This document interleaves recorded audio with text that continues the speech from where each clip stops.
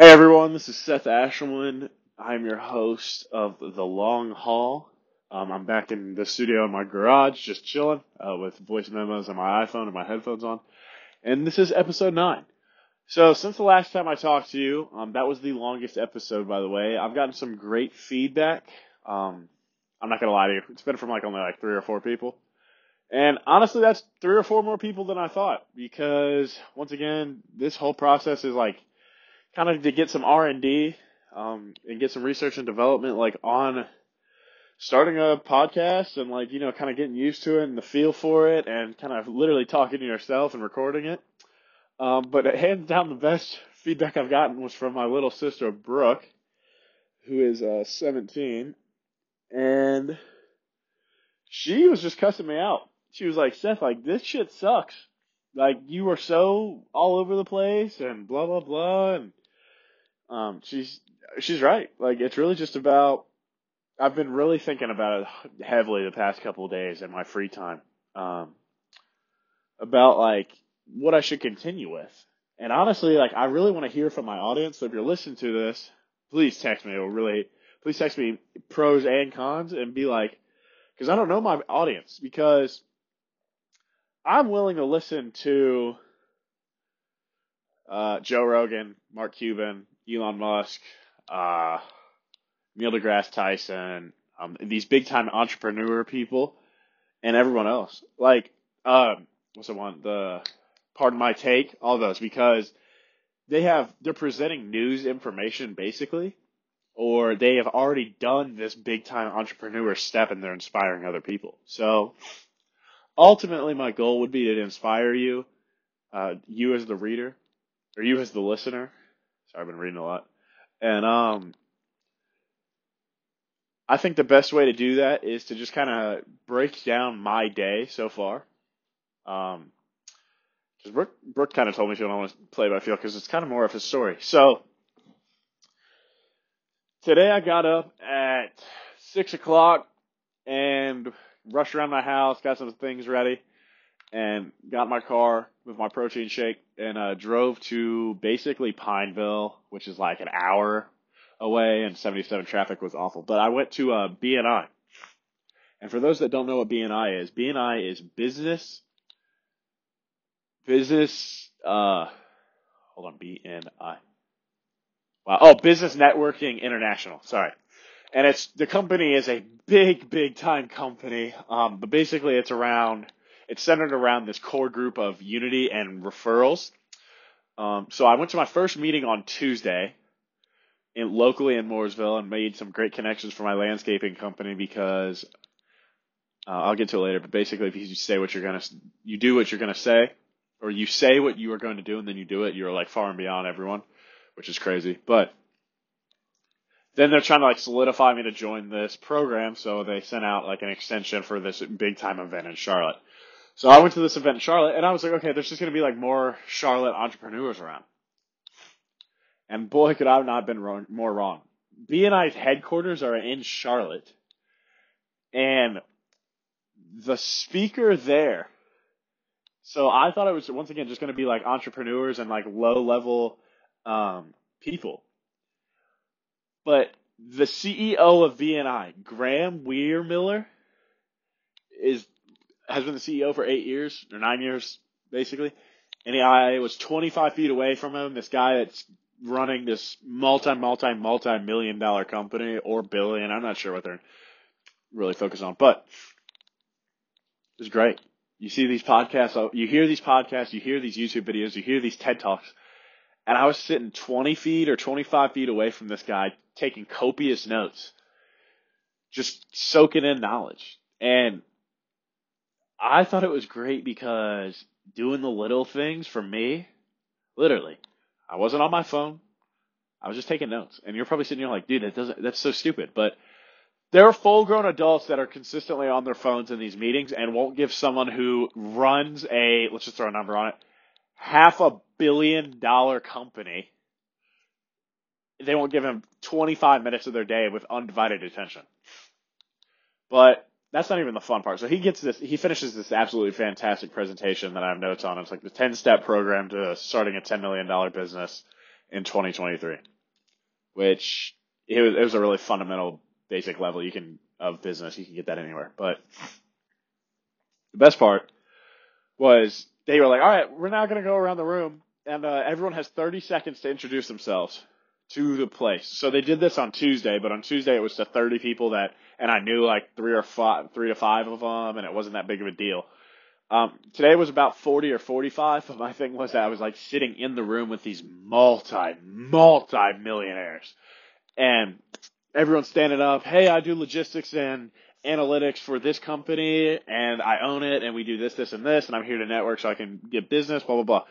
So I give the room of these multimillionaires my elevator pitch, and I hope me bringing that up, your next question is, what's your elevator pitch, Seth? So here we go. I'm going to start out on the 6-minute mark in 4 seconds. 3, 2, 1. Hey everyone, my name is Seth Ashelman. I own Endeavor Projects, which is a landscaping, handyman, and odd jobs company. I am 20 years old and I'm taking a gap year from college for a variety of reasons. But I have been here, I have grown. I've been running this company since I was 15 years old, and I have learned that it's all about relationships, and I'm here to network and increase not only my net worth, but my network. And I have been soaking up all types of information through podcasts. So I missed it, but podcasts, YouTube videos, and books. So thank you once again, Seth Ashelman with Endeavor Projects. And then you sit down. So literally did that. But the funniest thing to me is my heart rate during that, because my heart rate that is hands down like a top 5 most stressed out, panicking I've been in my whole life. Hands down. Like, it's probably like jumping off the 65-foot bridge, like the daily, like, almost death things, like with, like almost crashing your car or something. And, taking like some really clutch, like fourth quarter shots. I didn't say making, by the way. I said taking. Like, actually really, no, that was never really hard for me because it was preparation. So, big thing I've learned is failing to prepare is preparing to fail. Seems super easy. You're probably sitting here like, God, that was so cliche. But think about it from like a test perspective. Like, I only stress about tests when I know I'm like really lacking or haven't studied or I'm like really far behind. Like, that's my thing. So, anyways, once again, back to my day because I'm going to try and squeeze it in. So I went to BNI, then I went straight to Ultimate Athlete, got a killer workout in, which was crazy. And then I went, took before pictures of my biggest job ever, which is like a hardscaping job with DeMarcus. And then him and I talked for probably like 15, 20 minutes, something like that. Just kind of about life and like where we see ourselves. Then I went to the luxury realtor in The Point, and this is the story. So I'm not going to use her name, but I met her at a wine tasting. I was at Rice Fun, which is right next to this winery, and my mom was like, "Oh, like she's in there. Let's go talk to her." So I met her, blah blah blah, and that was probably in the middle of July or early July. Since then, I have called her, no exaggeration, 30 times and texted her at least 15 times. But finally, I walked into her office and talked to her face to face, and it was great because she's a very big time luxury realtor, so she can start referring me clients, like, because these people buy $3 million houses and they're from out of state and they need to know like that person to turn to do everything. So hopefully that becomes me. But anyways, then I came home and wrote about, I actually counted them, 17 thank you notes to previous clients, which takes a long time because you have to find their address and then you actually have to be individualized and like write something pretty nice, but it can't be too nice because then you're like sucking up to them, blah, blah, blah. So that happened. Then I went to Chipotle and Walgreens and then came back and I'm doing some chores now. But so it's 9:30, or that's what I'm at. So questions I got in the hour, because I posted this on my private story and I asked people to ask questions. So here's one. I saw a TikTok about it, but I'm just going to add this in. What's something you wish you would have said to someone? That's a big one for me, because I'm sitting here thinking like, what's something I wish I could have said or would have said to someone in a specific moment? So off the top of my head, it's been telling someone how I feel about them, or something I wish I would have said, something standing up for myself in certain scenarios, or literally saying, "Hey," like, "Hey, how are you?" and smiling. Um, like it's kind of a great pickup line. Like, you literally see someone in public and you're like, "Hey, I'm gonna regret this if I didn't come up and talk to you." Like, I've had great success and seen other of my boys like with decent success using that line. Um, because I mean, it's a truthful line. So, anyways, I was asked, where do you see yourself in 1 year? So on December 15th of 2023, honestly, I really don't know. It would have to be somewhere between like that. Am I in college or am I grinding for this business? Like, where am I? Like, I just want to be in a great mental space. Um, but really just grinding. Like, everywhere I turn, they're just telling you to fall in love with the process. And I, I, I, I don't know if I've fallen in love with it yet, but the grind of it is awesome. It's so fun to like have a shit day that turns out into being a great day when you look back on it 3 days later because you talked to 5 clients or whatever. So 3 years, that would be December 15th of 2025. So that's Call of Duty Black Ops 2 year. That would mean I am 23. So I'd be out of, I don't know. There's a lot of ways I see that going. Running a company or working for someone under a company or just getting out of college and really kind of getting my feet wet, in a big time job. 5 years, basically more of the same. Uh, I mean, personal life comes with time, in my opinion. Like, I have my great friends, but having a romantic partner is definitely not um, the primary objective of my life right now. It's like kind of something. It would be great to have someone to turn to it all the time, and like I could talk about like the loneliness factor of everything, but it's whatever. What keeps me going? Honestly, just kind of like I see. I feel like I am confident enough to figure a lot of shit out on my own.